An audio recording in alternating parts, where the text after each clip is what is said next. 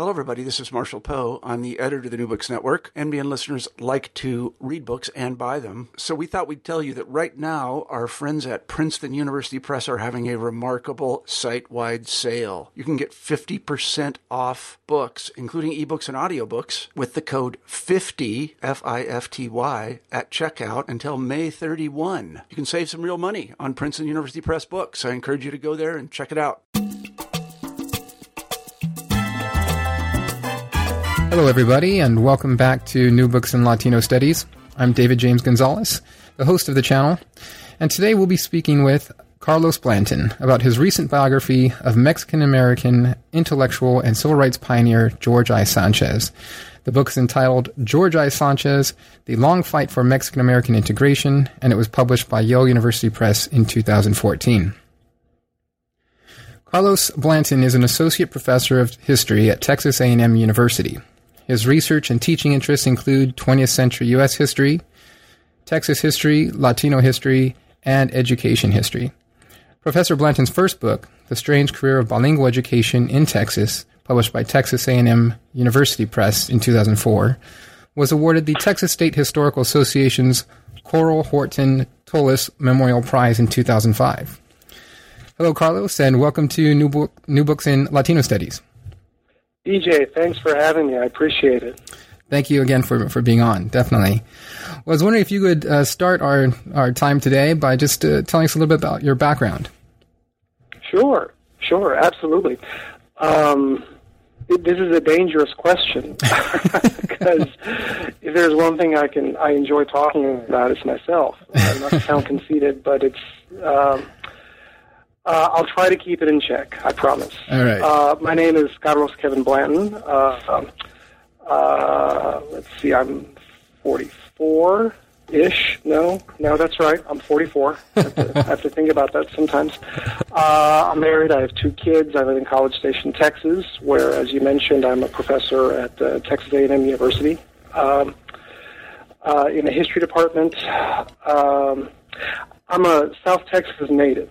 I come from a little town called Freer, Texas. Not everyone is always familiar where Freer is, but everyone's usually pretty familiar with one of the neighboring towns, which is San Diego, Texas, as opposed to the San Diego, California. Right. So around the San Diego, 1915, the Irredentist movement, all the violence. So it's centered kind of in that area.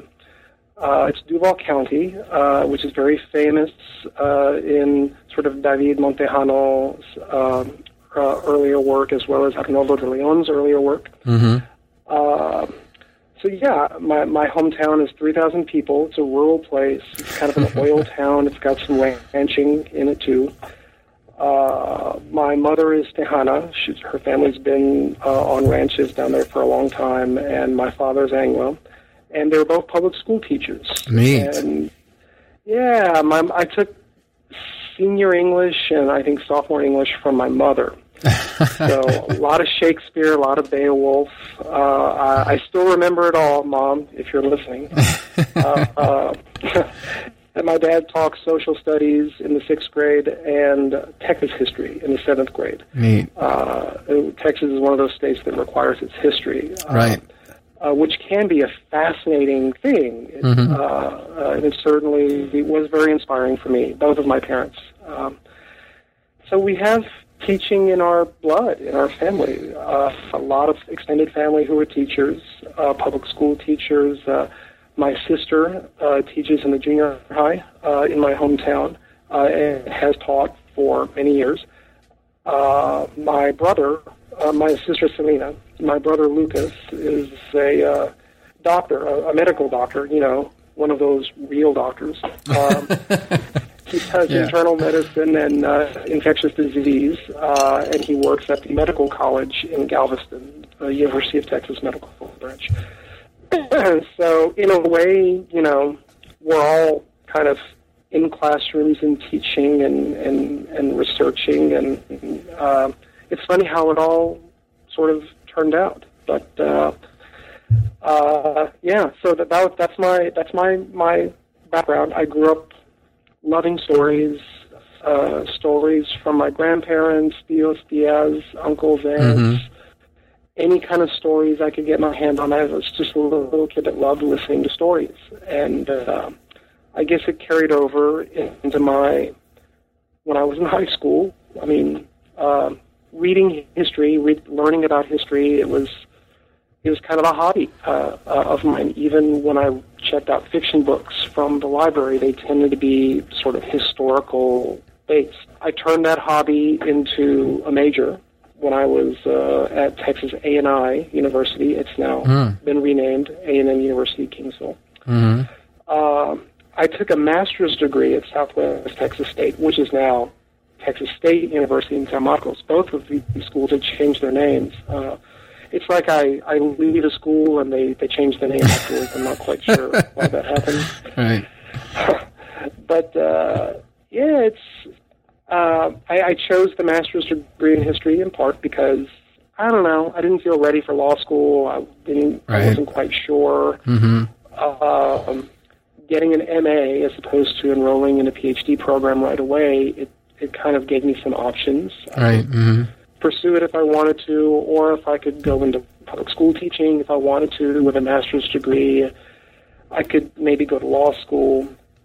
And it was in my first year of the master's program in San Marcos that I realized, I think it was I was TAing for a class with Jesus de la Teja, the noted Spanish colonial historian in San Marcos. Wow, I really want to do this for a living. I would love to do this for a living. And I applied to graduate schools. I went to Rice University. I worked with John Bowles at Rice University, and he was a tremendous influence for me. So was Alan Matiso. When I was at Rice was broad-minded enough to realize that where my dissertation was going on bilingual education history, they really didn't have anyone in the history department that knew Chicano history or was that familiar with it. So I was allowed to do an interinstitutional training series of courses with Emilio Zamora when he was at the University of Houston, which is down the road. It's not that far from Rice. And so my graduate education from Rice, but there's a significant part of me that very informally is a U of H graduate education as well. So I took a job at Portland State University in their Chicano Latino Studies program between 1999 and 2001 after I graduated from Rice. And then I got the job here at A&M in 2001, and I've been here ever since. Sometimes living in Houston, but over the last several years, very happy living in a small college town in College Station. So that's kind of my personal journey. Yeah. Well, nice. Yeah, Thanks I don't know for sharing if that's interesting at all. But. I find it interesting personally. I was raised by public school educators also, both of my parents. And so although mine were primarily devoted to primary education, and my dad elementary school administration later on. But I can definitely relate to that experience. And I took a couple summer classes with my dad, which I'm not sure he enjoyed, having his own rambunctious son in his class, but and then being associated with the school he was a principal at, but definitely. So nice to hear you came from that good teaching stock, and it is neat to hear of your pathway into the professorate at Texas A&M. So thanks for sharing that. It's hard. It's hard when you're in a school and your parents are teachers. It's a little extra pressure, man. Right, the spotlight's on you. No, you can't. Definitely not. I'll say one more quick thing. While I wasn't too bad of a kid, my dad was the only principal to ever suspend me from school, and I guess that's something that doesn't happen to most people. Actually, you get suspended more than once, but it was my father that actually ended up suspending me from school once for a very minor infraction, but I think to kind of make an example of his own son, perhaps. Wow, that's I know, right? So, Dad, if you're listening, thanks. Yeah. See, it all worked out, right? All those tough experiences they worked out for me. Eventually, it came around okay. So again, thanks for that, and let's let's talk a little bit. Let's move on to talking about the book, and because there's plenty to talk about here. I'm very excited to see this book when I found it earlier this year. Not sure how I missed it last year, but I think it's definitely well overdue. So can you tell us a bit about why you decided to write a biography of George I. Sanchez? Sure, absolutely. It came out of a confluence of factors. I didn't just wake up one day and decide, all right, I'm going to write about George I. Sanchez, and that's it. I sometimes wish decisions were easier, but when you're living in the moment, you have all these contradictory pressures. You're trying to make sense out of everything in front of you and everything that you're experiencing. And it's really only in looking backwards that you realize, or that I've realized, yeah, there were a lot of things that were pushing me towards the study of George I. Sanchez and writing this biography, all the while that I wasn't aware of them until maybe a little bit later on. But to back up a little bit, I wrote this dissertation, which later became my first book, The Strange Career of Bilingual Education in Texas. The dissertation was a little different than the book. It was rougher. It was a little broader. It wasn't really just focused solely on Texas, right? Mm-hmm. But when I was writing it, this guy, George Sanchez, kept butting into the book. Like it was almost like I couldn't get him out. Mm-hmm, mm-hmm. I'd write a chapter on sort of earlier history where he's got articles that kind of inform this. Okay, that's fine. I write a chapter on Americanization. I write a chapter on progressive education. I write a chapter on school desegregation and lawsuits. I write a chapter on World War II. I write a chapter on the 60s. Every single one of these chapters, I keep dealing with this historical figure, George I. Sanchez, and it was intriguing me, but it was also annoying me because you're trying to make sense of this dissertation, or I am. I'm trying to make sense of this thing, and it helps if you can put people in neat little boxes and categories. Right. Mm-hmm. Because when everything is unsure, you need that sort of, maybe it's false sense of order to kind of get going. Mm-hmm. And one of the things that I noticed is that Sanchez was this transgressive force. He had something to say about all these topics, and if I had allowed it, he would have been in every single chapter, probably every few pages, some article or some book or some idea in a letter he wrote that I stumbled across that has some connection with what I was doing. So I grew to be very fascinated with him, and I didn't really think anything of it at the time. So I finished this dissertation. I'm in the process of doing what all junior scholars should do quickly after they graduate, which is you start thinking about how to turn the dissertation into a book. Mm-hmm. You start working on proposals, maybe talking up editors at conferences and emailing people and getting advice from confidants in the field and allies and friends. And so I'm going through all this, and at the same time I'm teaching my very first Chicano Studies class at Portland State University. So this is the first week of class. Mm-hmm. They're on a quarter system, so they start a little bit later than in our semester system here in Texas. So this would be sometime in maybe late September, maybe early October, first couple weeks in class. I'm doing this lecture on sort of the earlier 20th century in Chicano history. And I'm focusing on a few key figures. One of them is George I. Sanchez. And I was doing fine on the lecture, and I got to George I. Sanchez, and I ended up talking about George I. Sanchez for the rest of the class. And literally, when it's that sickening feeling as a professor you get when you notice that the students start closing their folders. Right. It's not a loud noise, but it's loud enough. Right. And you get that sends a message, right.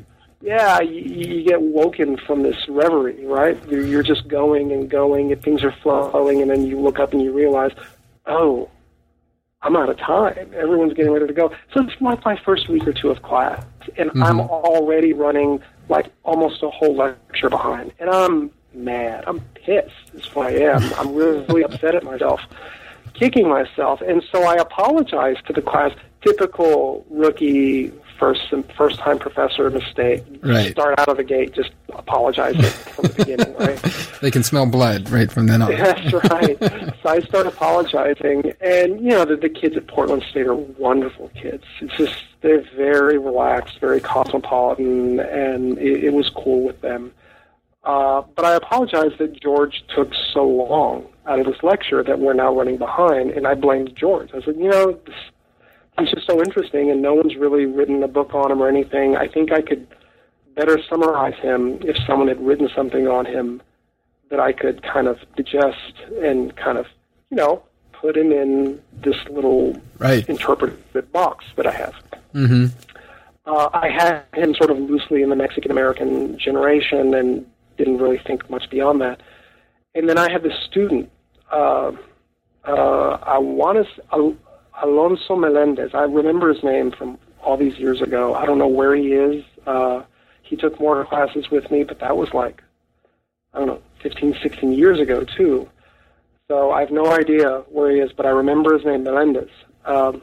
He raised his hand as everyone's, like, leaving, and you can hear the noise from students getting out of their desks and sort of reaching for the door and opening it. And he asked this question as people were leaving, well, this guy is so important, and if no one's really done anything on him, why don't you? If you know this much about him, why don't you do it? Mm-hmm.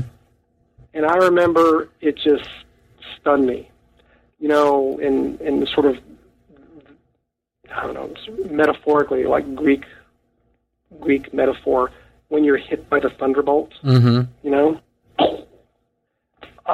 Whatever metaphor you want to use, hit by the thunderbolt, the lightning bolt coming on, which I think is a much more modern kind of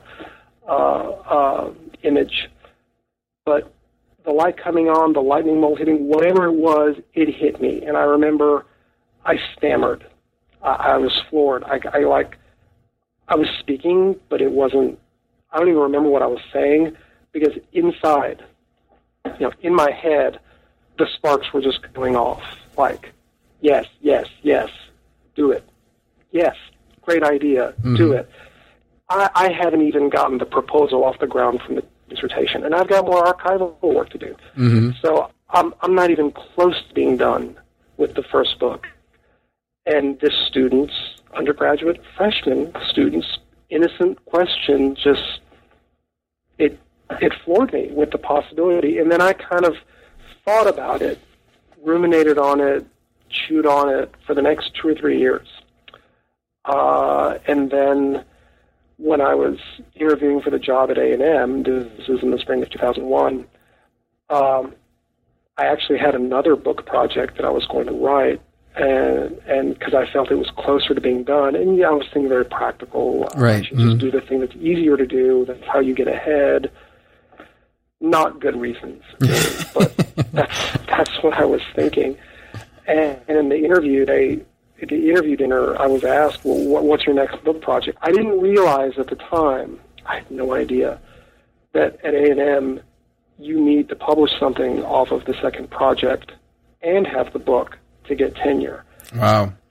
Or have a grant or something. You need something demonstrable off the second project. I had no idea.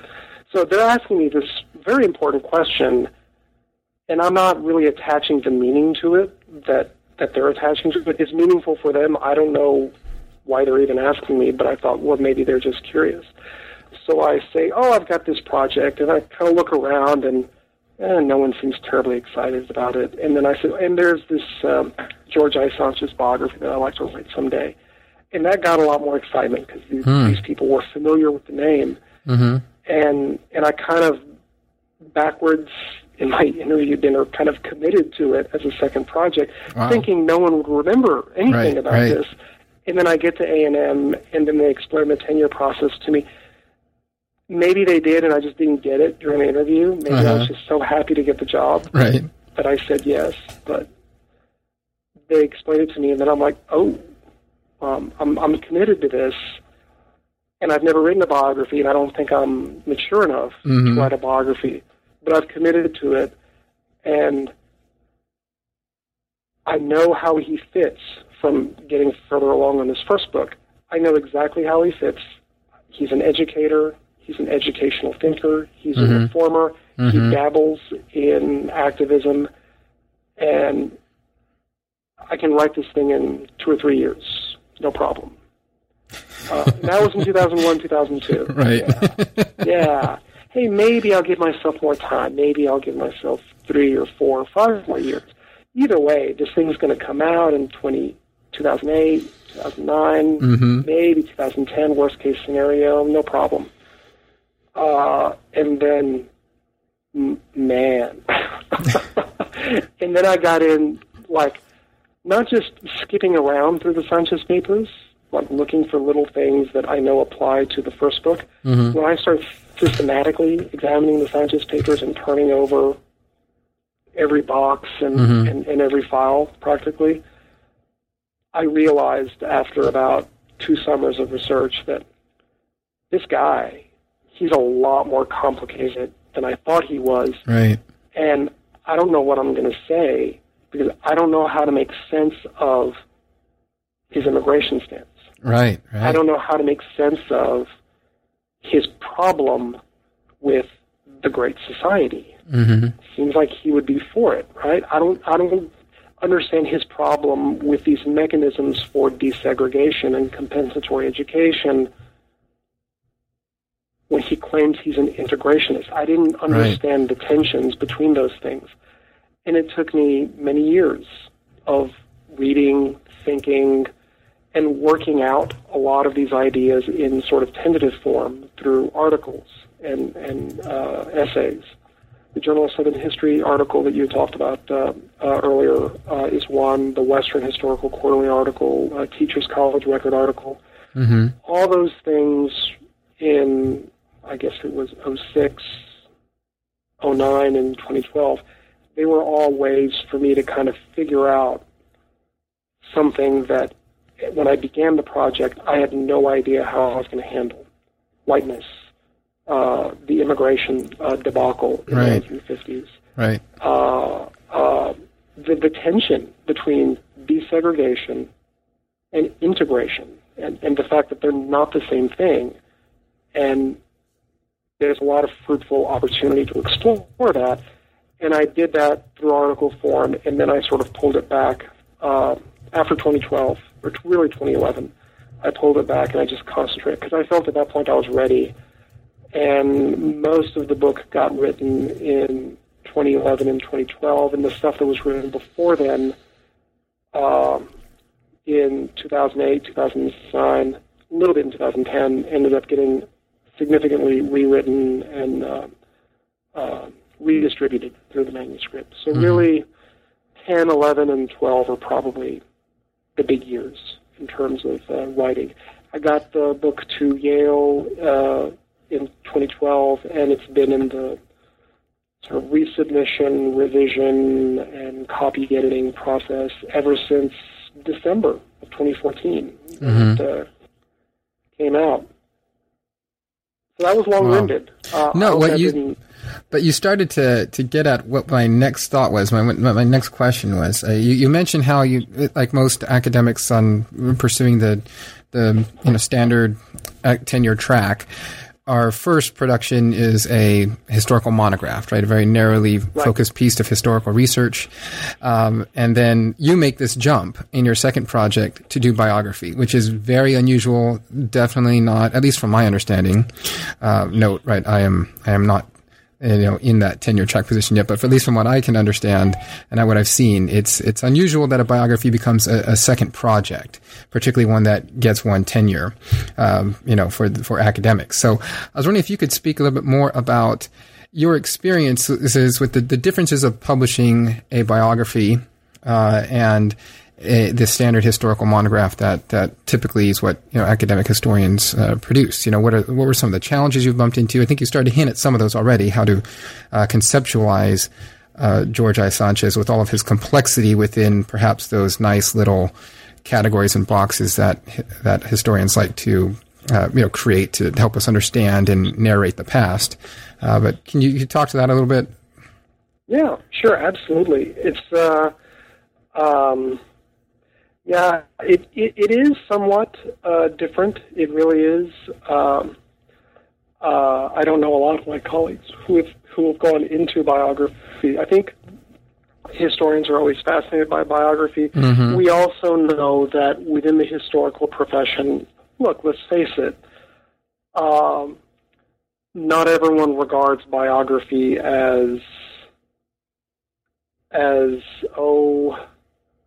intellectually as valuable mm-hmm. as a more analytically organized and focused manuscript, which is not to say that biographies can't be analytical right. or intellectually engaged. I mean, the whole point of mine was that I was going to try to write a monograph about the Mexican-American generation mm-hmm. Mm-hmm. and Mexican-American leadership at mid-20th century through this biographical vehicle. Right. So for me, right. the biography was always sort of the vehicle to get at these other issues. Mm-hmm. I think I've talked about this before. I know I've said this in the book, in the preface or the introduction. My goal was to tell the story of the Mexican-American generation, or to tell the story of the 20th century Chicano experience through the life of one person, right. knowing that you're going to miss out a lot. Mm-hmm. There's a lot of missing stuff there that one life can't possibly cover, or maybe that my historical imagination can't really conceive of. And I acknowledge those limitations. But within those limitations, the goal was always to write a biography that was more than a biography. Mm-hmm. And that's how I sold it. I think I got a lot of positive reception from Chicano scholars mm-hmm. Who were the most, in fact, the biggest cheerleading I've gotten are from scholars from around the country who over the years, they may not know me, they may have very little connection to me, but they know I'm working on George Sanchez, so when we meet at a conference or we see each other at a library or archives or something, the first question I've gotten for years is, so when's the book coming out? How's the book going? Right. Are you doing okay? I mean, is it going to come out? Why isn't it out yet? That was more the comment in 2012, 2013. And I had to keep saying it's in the works, it's coming. But yeah, I was fortunate that in my academic department, my colleagues had always regarded this kind of biography as a valuable thing to do and a necessary contribution. When you switch to biography, it's hard sometimes to translate that in front of other types of audiences, like granting agencies, for example. Mm-hmm. Because, a lot of people who aren't necessarily historians, who aren't aware of what a biography can do intellectually and analytically, might just think, oh, it's just a biography. It's sort of one more brick in the great man or woman theme of history that we're all taught to, react against. Right. And I've even had some historians who've sort of given me that side look, like, really, biography, like, shouldn't you write another education book? But for the most part, the reception has been very positive, and I think one of the reasons why the book took a little while, one, life got in the way, and in a wonderful sort of way. I got to experience a lot of different things that were cool. I have a family now, which I didn't have when I started the biographical research. I did a little departmental administration and some other service activities that I wouldn't take back. They're important experiences, and detract though they might from the book. But, one of the problems that I had in this, I think I alluded to it earlier, is that it was hard for me to wrap my arms around Sanchez and to relate the personal life into a broader beat and to connect it to broader movements and themes, especially since when the subject, when he's alive, one fortunate thing about Sanchez is that he constantly connected himself in his letters, in his communications, to broader themes. That helped me a lot. Mm-hmm. But even then, sort of seeing the forest for the trees, so to speak, conceptually, that was a hard thing for me to do. And I, even if I had a little more time, even if I didn't have quite so much on my plate at mid-decade, I think I still would have struggled conceptually with the book. I just wasn't ready to write it. It just took a long time. And I think that's one of the things about biography that no one really told me about, is how hard it could be to wrap your arms around one life and to put it in a perspective that is accurate and that's honest and that's unflinching about all those things that we have to be honest about as historians, but at the same time that connects it to things that other people are interested in a way that forces people or convinces people to realize that this life is important in my work, right. Even though, for example, I'm doing work on Mexican-American generation leadership in Orange County, right? Mm-hmm. Hey, this book can be important, too, for these themes that maybe I will find in my work, or certainly someone who's working on the Midwest. So I never knew how hard, intellectually, writing a biography could be. I think there are some biographies that are pretty easy. They're very hagiographic. Right? They're very easy. It's not that different from A Saint's Life. Right. If you've ever read that stuff. Or some biographies are hit pieces. It's just hypercritical stuff about everything that this person should have done, and don't you know that these books that lionize this person are all wrong, and I'm going to be tough and take a solely critical perspective.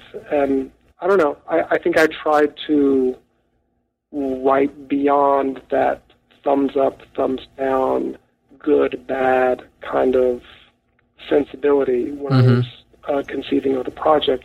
For me, the most important thing was connecting this life to this wider body of concern and interest. And that certainly comes across in the book, and that's one thing that I really appreciated about it, because it's something that, as I've become trained as an academic, I started to shy away from biography, and then yet more recently have started to come back to it, and luckily finding good ones like this, seeing how it can be written in a way, how a biography that is can be written in a way that does draw a lot of contextual comparisons and lessons from the time, and that's what this does. And oftentimes, I mean, I'll say this, while reading this, you do such a great job of weaving in the literature surrounding this generation and contextualizing them, and it's all through kind of this lens of George Sanchez. But sometimes you forget, at least I did, that this was a biography about one person, because I was learning so much more about the people that Sanchez was in connection and constant contact with, whether it was Castañeda or some of the other LULAC and AGIF members and leaders and activists. So just a commendation there that I think what your goal was. I could tell that was your goal, and I think you met it to a large extent, because this book does have much broader application and meaning beyond just learning who George Sanchez was personally. Well, thank you, DJ. It's gratifying to hear that. I hope in some small way others might think the same way too.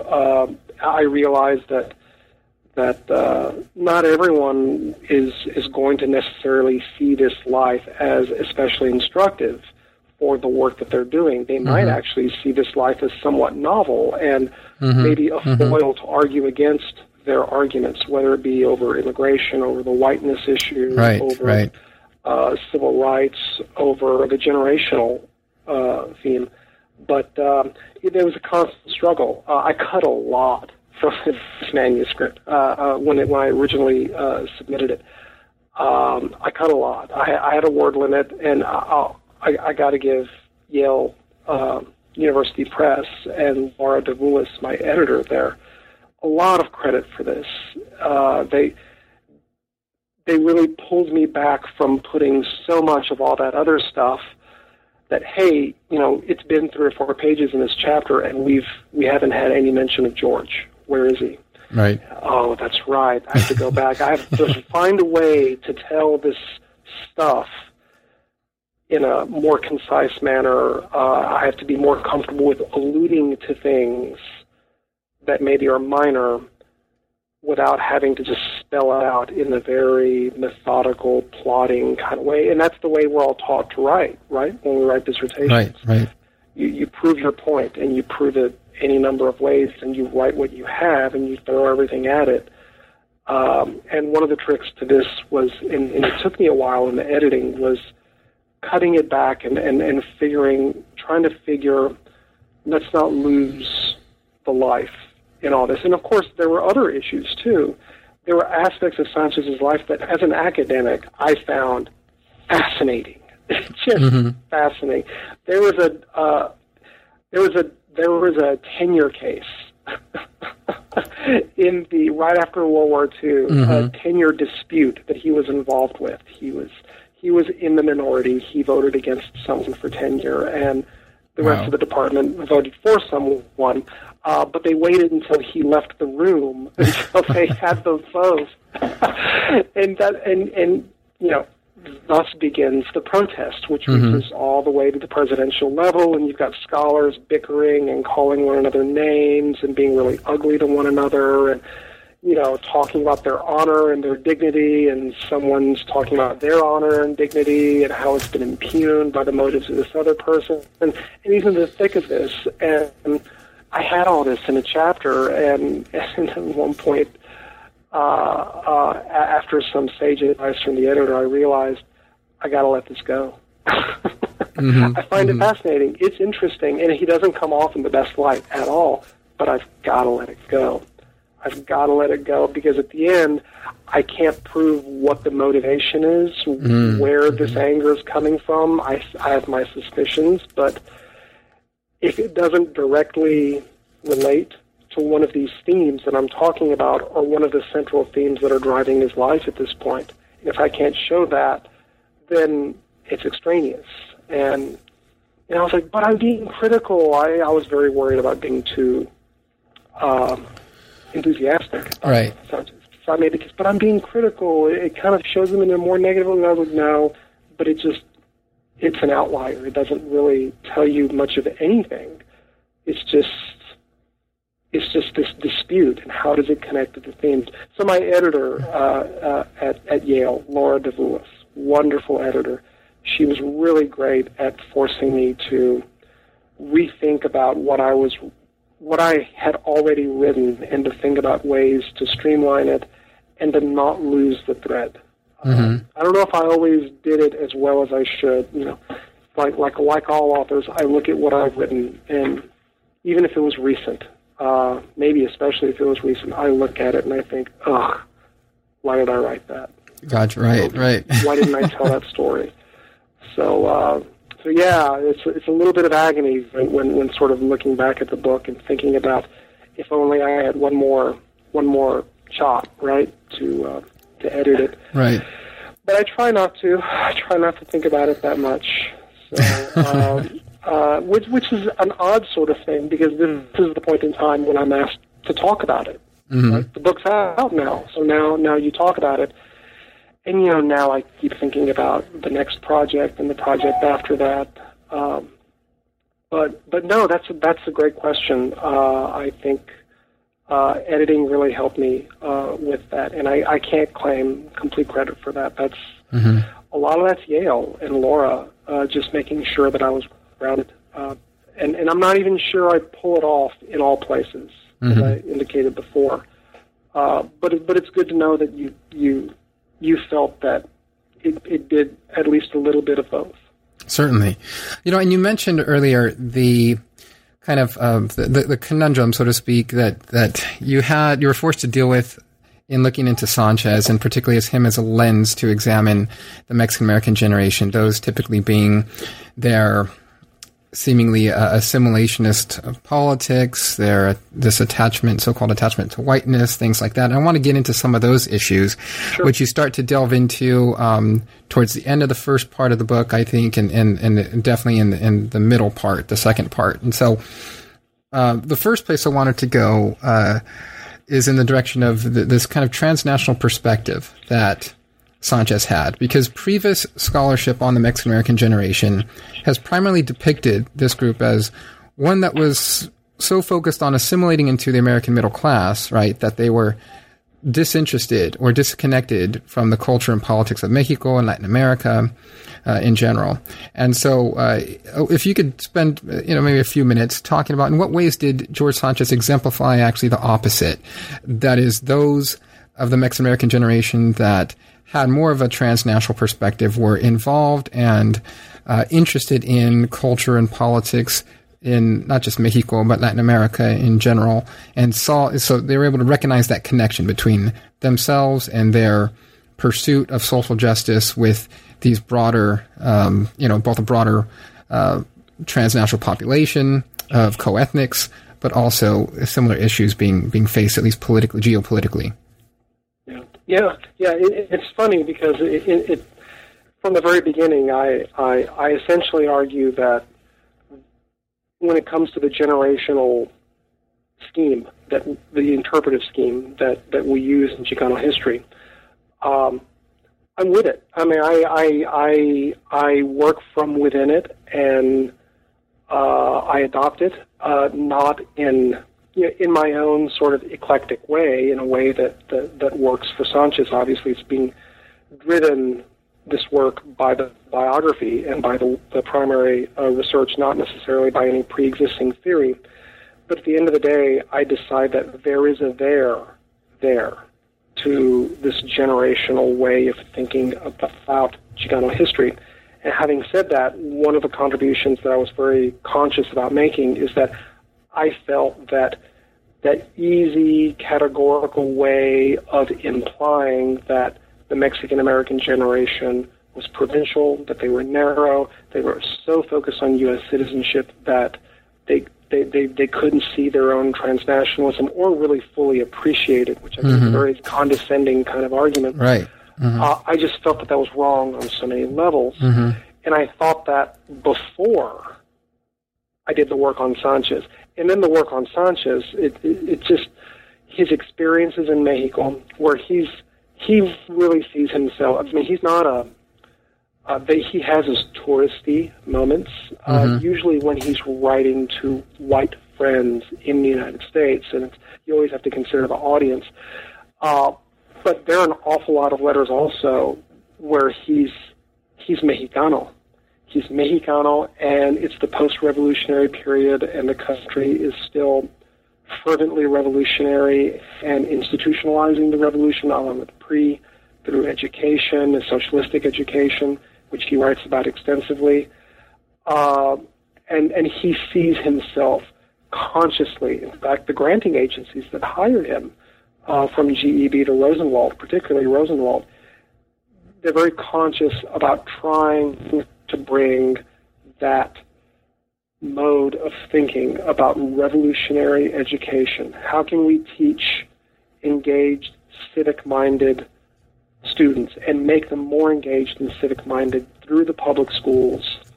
How can we advance social justice, and this ties into the social reconstructionism of the progressive education movement, to the United States? Take Mexican revolutionary socialistic education, transplant it to the American Southwest, in New Mexico, in Texas, transplant it to Alabama and Georgia and Tennessee for African Americans. And Sanchez and these granting agencies very much, that was a live concern for them. And it's something that, obviously, with World War II and the but the stark emphasis of U.S. citizenship and nationalism, what with the war ambiance, we as scholars have perhaps forgotten those intercultural, transnational moments throughout the 1920s, throughout the 1930s, that are there, and they're not made up. And it's not scholars sort of reading back into this. If you read Sanchez's letters back and forth when he was in Mexico, even when he was out of Mexico, he's clearly thinking of himself as in this pan-Latino light. But it's very important to Latinos in the United States, and he's constantly making that dual connection.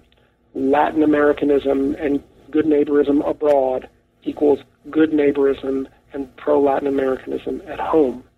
Right. And he's not the only one making that argument either. Now, it's not terribly well received by the State Department, by governing authorities in the United States, and that's in the liberal Roosevelt administration. It's not being perceived well at all in those communities or in those governing agencies.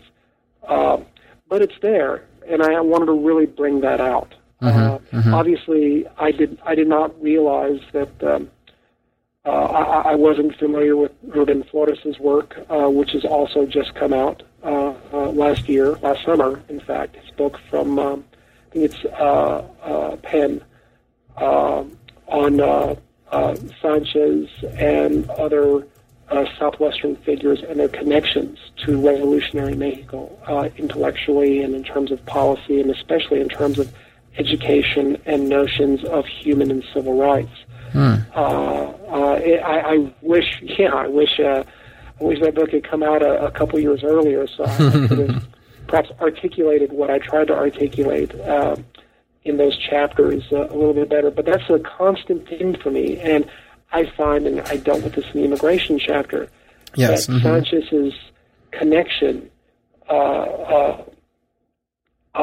to immigrant peoples from Mexico, from Central and South America, were far more nuanced than a simplistic reading of the Mexican-American generation would indicate. And by that I mean reading about Felix Tijerina,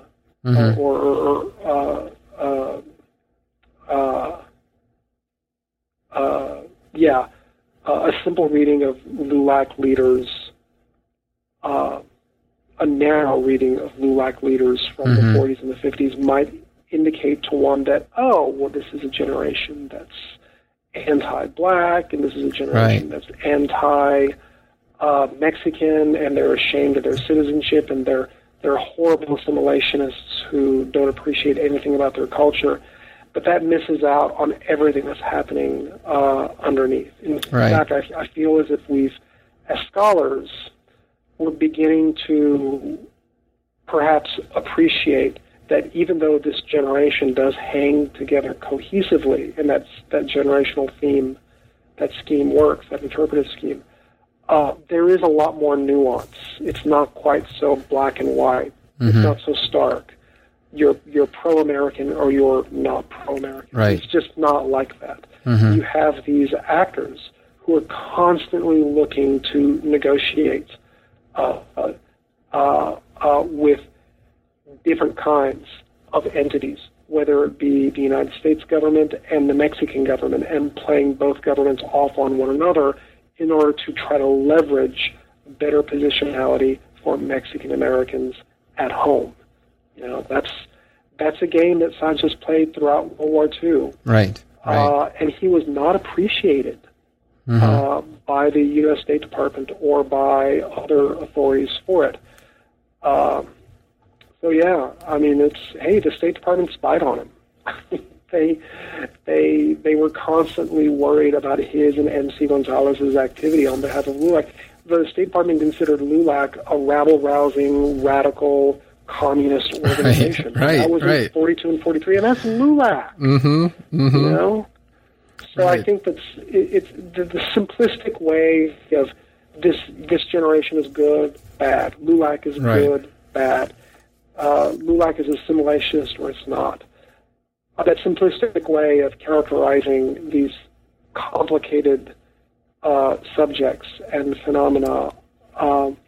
I think that's falling away. I think we're coming to a more realistic assessment and appreciation of all of these subjects, including internationalism in the Mexican-American generation. Right. And there's still resistance to that. Yes. I mean, for some scholars, if it's not Chicanismo of a la 1967, 68, 69, it's not really truly international. And I just feel that's wrong in any number of ways.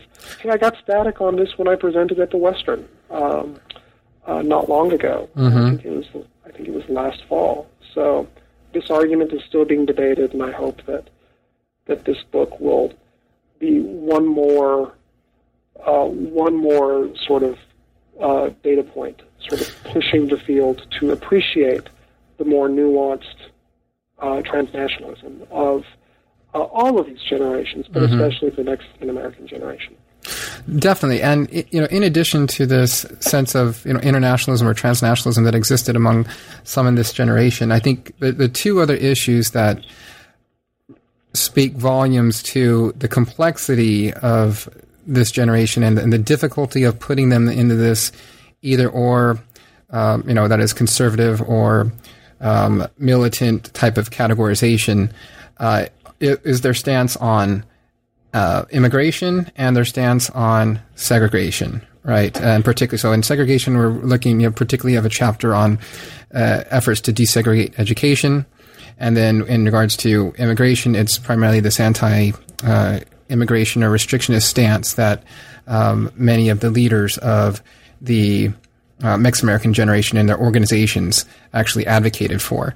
And so those two stances are seemingly polar opposites, right? On one side you have restrictionism, which seems in light of this existing sense of internationalism and sort of pan-ethnic solidarity to some extent. I'm not going to go too far on that, but that, there is some sense that, through many of this generation that they were connected across the border, right? Either to family members or other similar interests. And then yet, for those that were primarily active during this period, a number of their organizations took an anti-immigration stance, and then seemingly later on, or not even later on, at the same time, though, were challenging in a very militant way the de facto segregation of their children in schools, of themselves and their communities in the use of public spaces, swimming pools, you name it, right? Can you talk a little bit about those two seemingly incongruent positions, right? Absolutely. Yeah, absolutely. It's I'll start with well, in a way, they're both meant to be taken together, and I separate them in different chapters. But if you notice, when Sanchez speaks in his voice in the immigration chapter, the restriction chapter, anytime he's talking about immigration or restriction, sometimes it's nuanced, sometimes it's not as nuanced, sometimes it's quite flat. But civil rights is right there. He refuses to talk about the immigration issue without some connection to, oh, by the way, this is central to Mexican-American civil rights. Right. We have to protect. If Mexican-American citizenship, which is necessary for civil rights, means anything, we must talk about citizenship and restricting immigration and et cetera, et cetera. And the link that he always made with the immigration argument was that it wasn't immigrants. It wasn't immigrants per se. It was always undocumented immigration. He would have used the word illegal. He used various iterations of wetback or mojado. I generally don't use any of those terms except for undocumented, but they are in his language, and he does use those terms. We would consider them very offensive today. Right. Rightly so. But he never separated those issues from essentially creating a kind of institutionalized and racialized wage exploitation that affected Mexican Americans as much as it affected undocumented immigrants, because it created a context in high immigration areas where a Mexican was a Mexican was a Mexican, and there was no protection, and that law enforcement authorities abused people on that racialized basis, that schools segregated people on that racialized basis. And misguided as it was, and I do hold in that 8th chapters on immigration, that this is George I. Sanchez's Achilles heel. I mean, if you're going to criticize him for one thing or talk about the one most wrong thing, certainly today, that he ever did or was engaged in terms of politics, one would have to argue that it's the immigration issue, because it was divisive within the Mexican-American community, and it didn't do anything to solve the problem. Essentially, growers got what they wanted. They got a completely unregulated flow of undocumented immigrant workers without any sorts of protection. Through the Bracero program, right? Exactly. In Texas, since Texas was excluded initially from Bracero, it was just outright undocumented immigration that wasn't policed at the border. Later will become the Bracero program, but even then, as scholars have noted, the Bracero program was institutionalized in a way that worked hand in hand with INS, and with deportation, and with rounding up undocumented immigrants and deporting them when they were no longer necessary, or funneling them through the Bracero program when they were needed. And it's a form of wage control, and it's a form of exploitation. And it's the exploitation that I think got Sanchez so angry and so up in arms. He tries many times to try to differentiate between what he would have called legal and illegal immigration. I guess what we would call fully documented and undocumented or imperfectly documented immigration. He tried and in fact, he's very pro-citizenship. He wants to redesign the test that Mexican immigrants take to allow more Mexican immigrants to become American citizens, because they deserve it. They've lived here, they've already paid taxes, they have children who are citizens, or they have children who would be wonderful citizens. Why not? So it was a matter of exploitation for him, and that exploitation was completely connected to civil rights. The kind of exploitation that economic interests, he would have called them economic royalty in the Southwest, the kind of exploitation that they essentially made their money off of, also bled into this notion that Mexican Americans who are citizens and who are immigrants who can't be deported must nevertheless be kept in a separate part of town, must nevertheless be segregated in schools, must nevertheless be segregated even in jury pools. So it's what he never saw disconnection between the two of them. He saw them as intimately connected, because at the end of the day, it was about exploiting people, as a group. It's denying rights and basic human protections to everyone. And for the record, and I don't know if you recall this in the book, but if anyone out there is wondering about it, he does complain to the United Nations about immigration in South Texas and throughout the Southwest, Southern California as well. He feels it's a crime that the UN needs to look into this. This is a violation of all kinds of national sovereignties by essentially economic exploiters, by people by capitalists who are so unregulated that they could get away with murder if they so chose. And that these vested interests would never be opposed because they were too politically entrenched by the politicians in Washington, D.C. He was tremendously disappointed that Truman essentially subsidized, although farm labor income by reauthorizing Bracero, but with far less protections. He really was. He was completely disappointed by Truman. He felt that Truman, as a liberal Democrat, would hold Mexican American, particularly since Truman was very pro-Mexican American in the Felix Longoria affair, right at about that time in 1949. Very disappointed that happened. And this bled into his work on civil rights. For Sanchez, integration was the thing that he desired, and it's no coincidence that integration appears in the title of the book, The Long Fight for Mexican-American Integration. And that's very subconsciously done because I view Sanchez as an integrationist, right? Above all.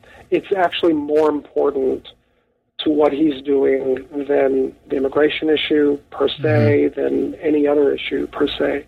He believes that his people need to sit as full members at the American table, at the banquet that is the United States, to sit as full members at the table and participate fully without any distinctions or without any sense of shame or dishonor in their background. He feels that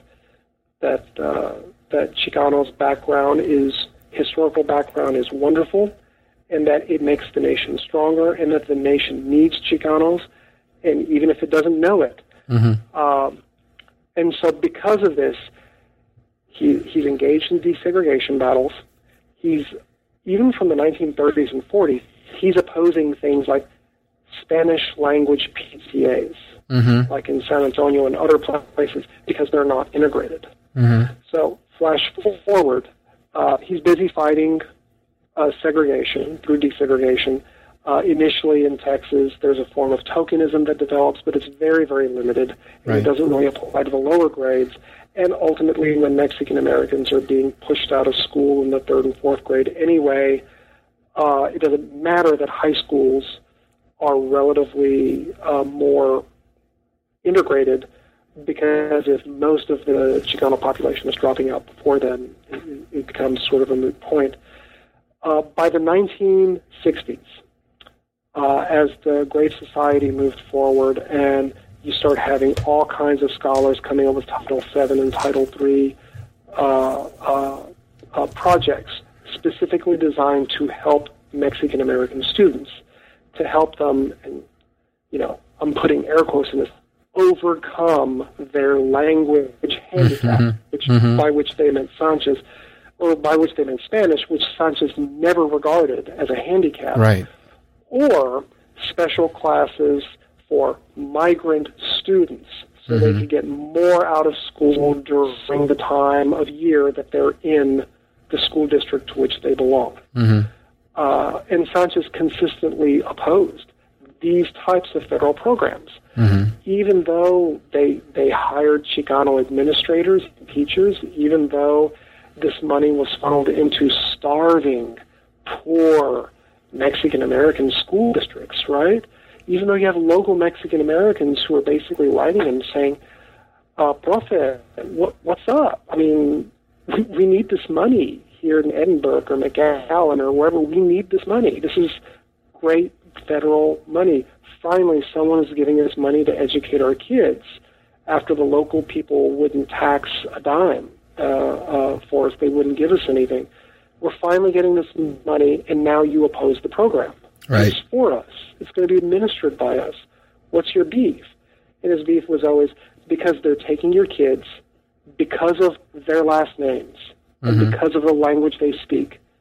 Really, because their last names and they look different. They're taking your kids and they're putting them back in segregated schools.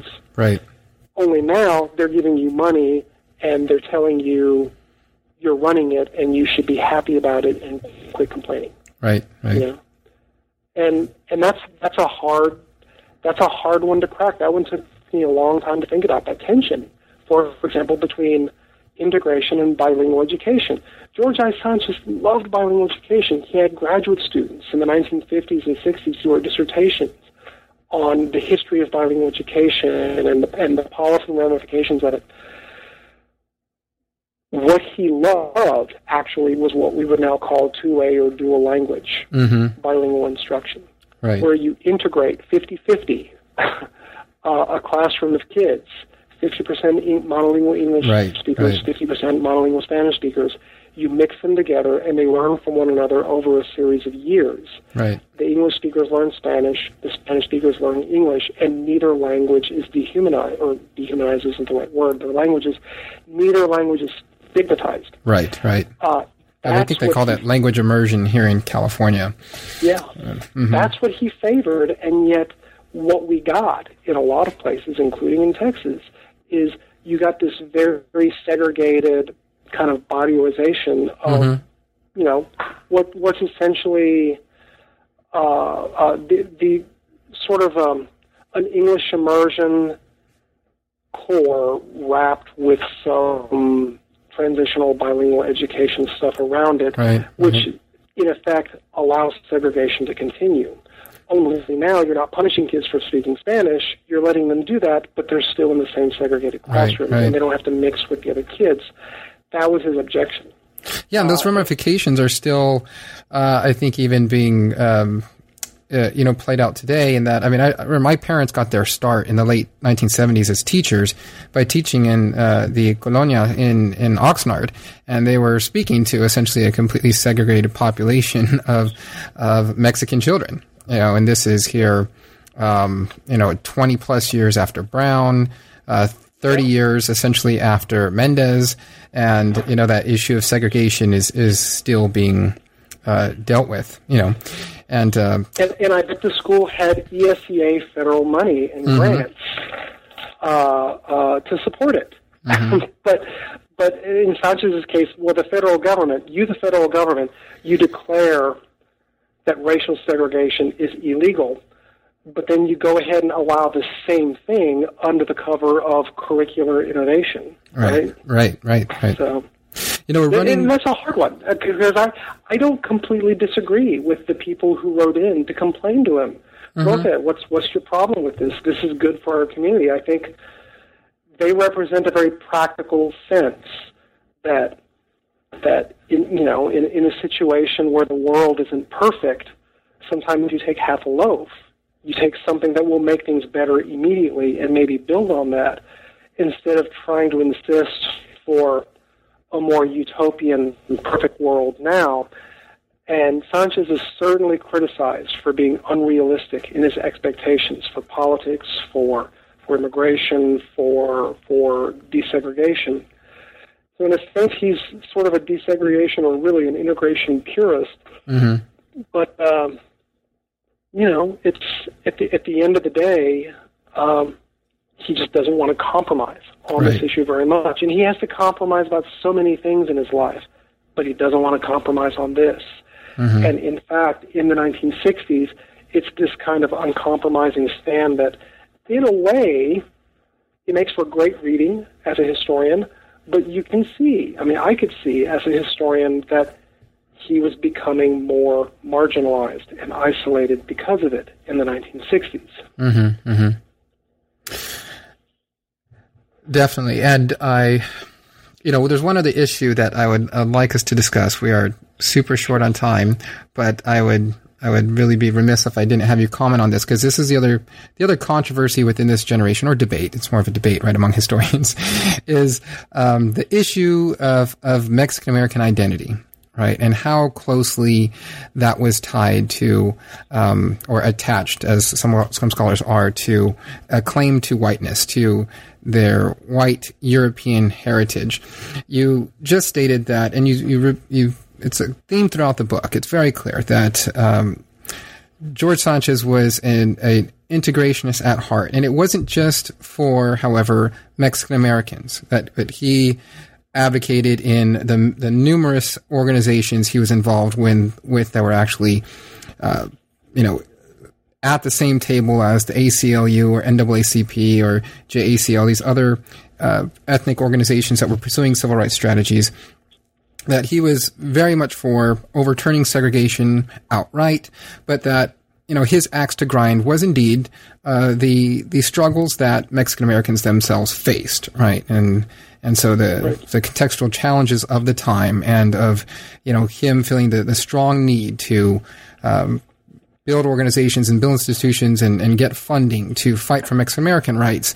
It seems to have been interpreted later, though, by scholars that due to the strategy that was implemented by activists like Sanchez, that they, in essence, drew a starker line between themselves and, say, African Americans or other so-called non-white races, because Mexican Americans, as mentioned,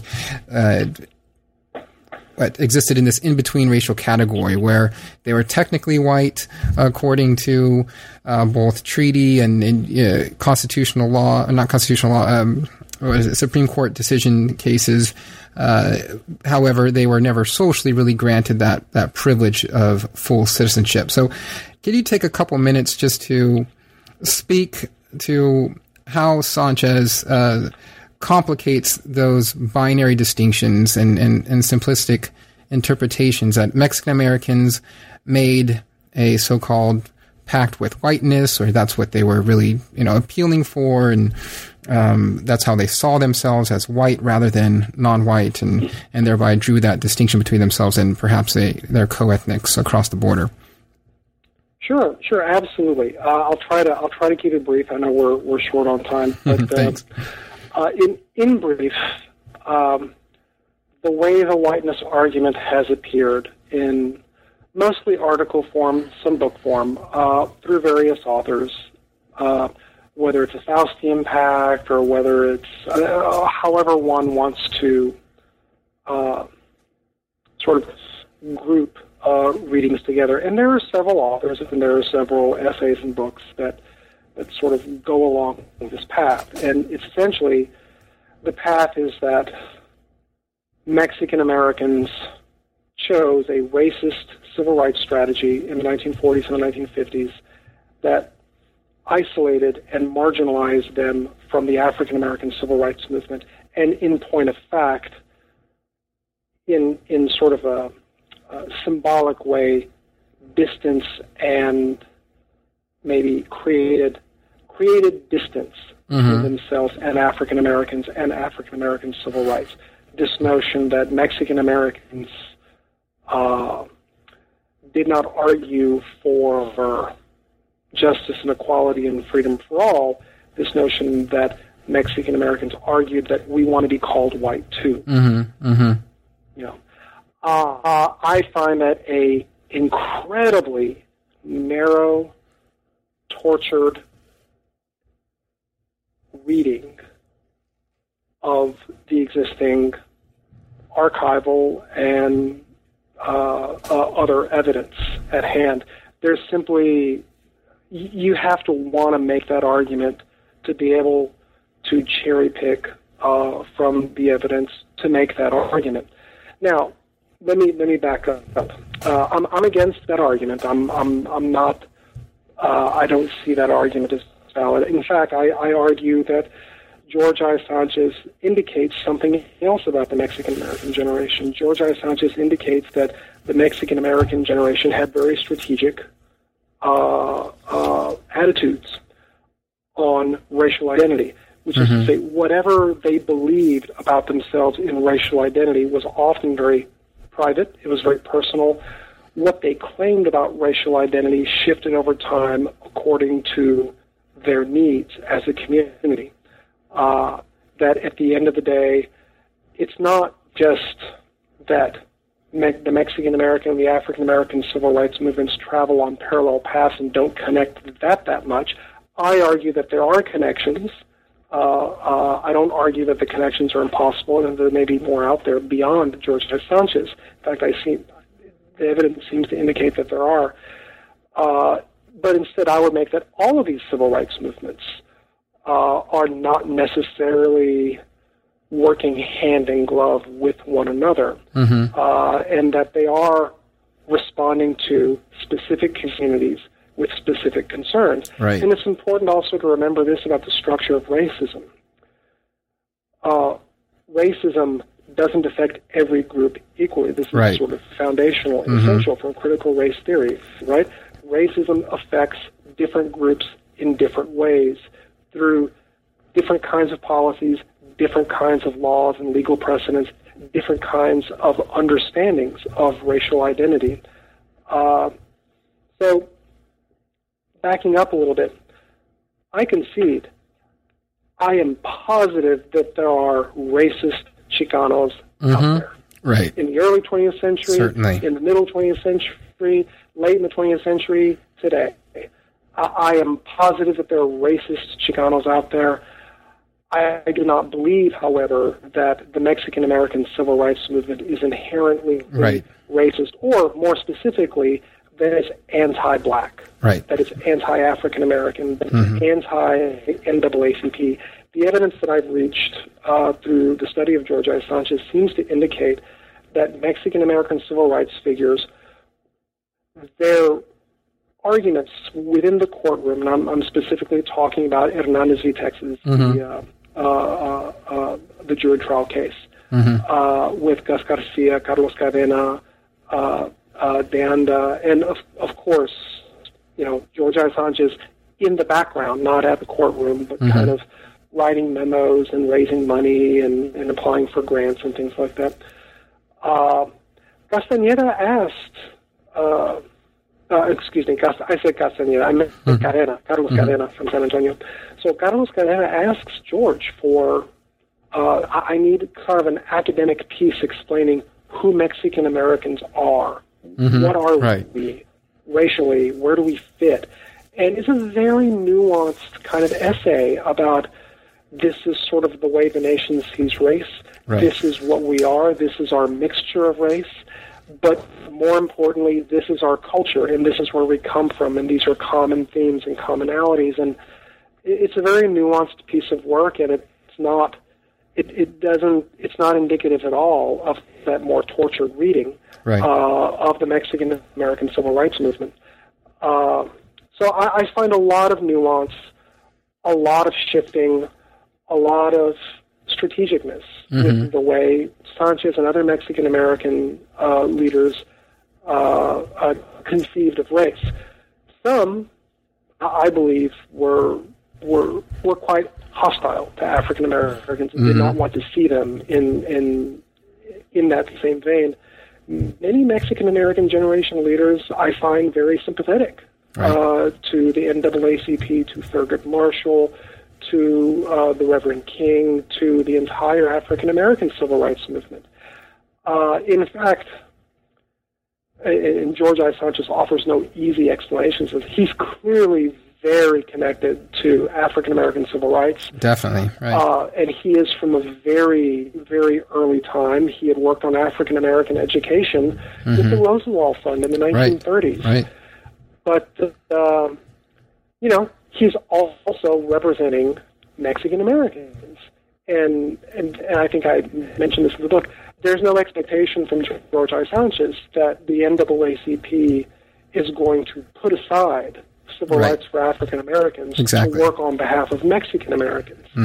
Likewise, he doesn't see it as any fault or any flaw that Mexican Americans are going to have their civil rights movement that affects them, particularly when there are all these connections in between. And even in the 1950s, after the case where they initially cooperated, which was the Delgado case, particularly using Delgado in Texas as a means of an NAACP case later, Sanchez and Thurgood Marshall still continue this connection. He still participates in the Race Relations Institute in Nashville.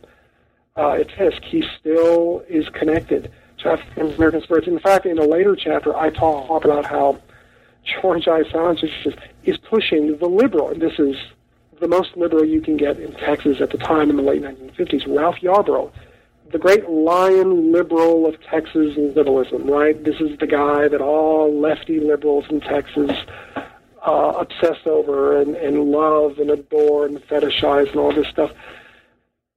He actually was not pro-integration during massive resistance. You know, he was, when he was running for those Senate seats in the mid-1950s, right before the brunt of massive resistance hit. He's running for governor, and Sanchez is writing him, pushing him. You've got to take a stance against interposition. You've got to take a stance against these constitutional dodges that segregationists are doing, which affects everyone here. And he made the argument that segregation for African Americans affects all of us. It affects white people. It affects Chicanos. It affects everyone. That you have to oppose this. So he's, later on in the 1960s, he's clearly, he feels that Mexican Americans are not getting the same level of attention as African Americans are from Lyndon Johnson's White House. But, you know, that's not to say that he's hostile to African Americans. Right. Or, you know, what he's hostile to is Lyndon Johnson, and Lyndon Johnson thinking of race and social programs in this very binary way, right, in which Mexicans can't catch a break. They can't fit in anywhere, which is why you have the EEOC walkout, which Sanchez supports in 1966, and later the conference in 1967. So, this is it's a fascinating topic. I don't think the book is closed one way or the other on it. I think there's room for scholars to write about whiteness as in a way that maybe sharply disagrees with what I've written. But I do think that, and I'm convinced of this, that a more nuanced, thorough reading of the Mexican American civil rights movement would really argue against that kind of argument. Right.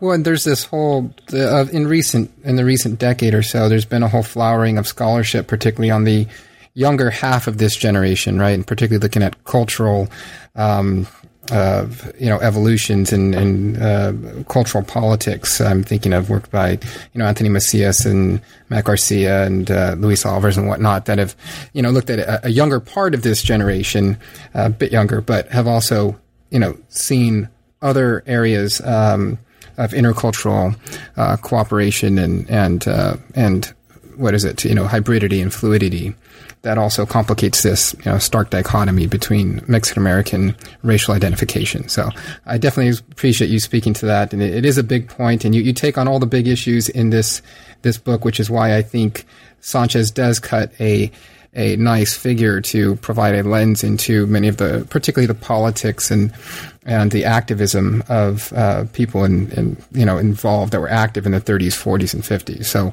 we definitely thank you for your time. And before we sign off, however, I do want to give you a moment just to tell us what it is you're working on now. Oh, sure. Thanks. And DJ, I really appreciate the conversation. This has been a lot of fun. As you know, I can keep talking, man. I could too. On. But it's good we cut it off at some point. We do want people to listen to this and not tune out as we're going for like Khrushchev levels of talks. So what am I working on now? Right now, I've got copy edits in front of me from a manuscript that I've been working on editing with the University of Texas Press. It's very exciting. A couple years ago, we put together what's essentially a New Directions kind of conference or symposium at Texas A&M, New Directions on Chicano Studies, or Chicano History, really. And we turned the conference proceedings, and we have some wonderful people who are participating. Really incredible scholars. Luis Alvarez, Sonia Hernandez, Perla Guerrero, Lilia Fernandez, Felipe Hinojosa, Michael Olivas from the University of Houston. Just an outstanding lineup of scholars who are thinking about these new directions, new themes, new interpretations, new ways of looking at Chicano history. Neat. And it's entitled A Promising Problem, The New Chicano History.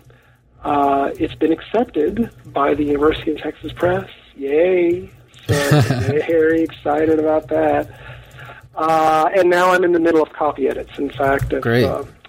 if my editor at UT, Carrie Webb, hears about this, she might give me a call and about this podcast. She might give me a call and ask me why I'm not working on the copy edits right now because we've got a tight deadline. But yeah, so that's going to come out in 2016. It's really exciting. It's an opportunity for me to kind of go back and explore something that I've done in other spots in my career, which is more explicitly write about historiography and the way our ideas as historians have developed and maybe contextualize them why, and to kind of talk about the future too, because what historian doesn't want to talk about the future? At the end of the day, we all want to really talk about the future exactly as much as we talk about the past. So that's what I'm working on, and it's very exciting, and it's a great group of scholars. I'm just amazed that these wonderful, incredible scholars are letting me edit this. But they are. So it's an incredible honor, and hopefully it'll come out next year, and we'll have some ideas that we can talk about and all that. Yeah. Great. Well, thanks for mentioning that. I've definitely noted it, and I'm sure many of our listeners are going to be watching for it. And you can guarantee as soon as it comes out, I'll be calling you again so we can hopefully talk about that one, and maybe we can get a couple others, other contributing authors to talk about it with us as well. Oh, definitely. I think you should have us all on. In fact, I'll take a back seat. I'll let them talk. They're a lot smarter than I am. They're a lot more articulate than I am too, and they probably can say more in less time than I have. I'm showing that we might have gone a little long, so I apologize for talking too much. But, that's fine. It's been a lot of fun, man. I agree. Fun, DJ. I agree. Thank you for your time, Carlos. I definitely encourage our listeners to get the book, read George I. Sanchez, and I'm going to do the full title again, The Long Fight for Mexican-American Integration. Carlos Blanton, again, thank you for your time. Thanks a lot, DJ. Thanks again for tuning in to New Books in Latino Studies. This is David James Gonzalez, the host of the channel, and I hope you've enjoyed my conversation today with Carlos Kevin Blanton, author of the new biography, George I. Sanchez, A Long Fight for Mexican-American Integration, published by Yale University Press in 2014. If you'd like to get in contact with us, you may do so by liking or commenting on our page on Facebook, or by sending us an email at newbooksinlatinostudies@gmail.com.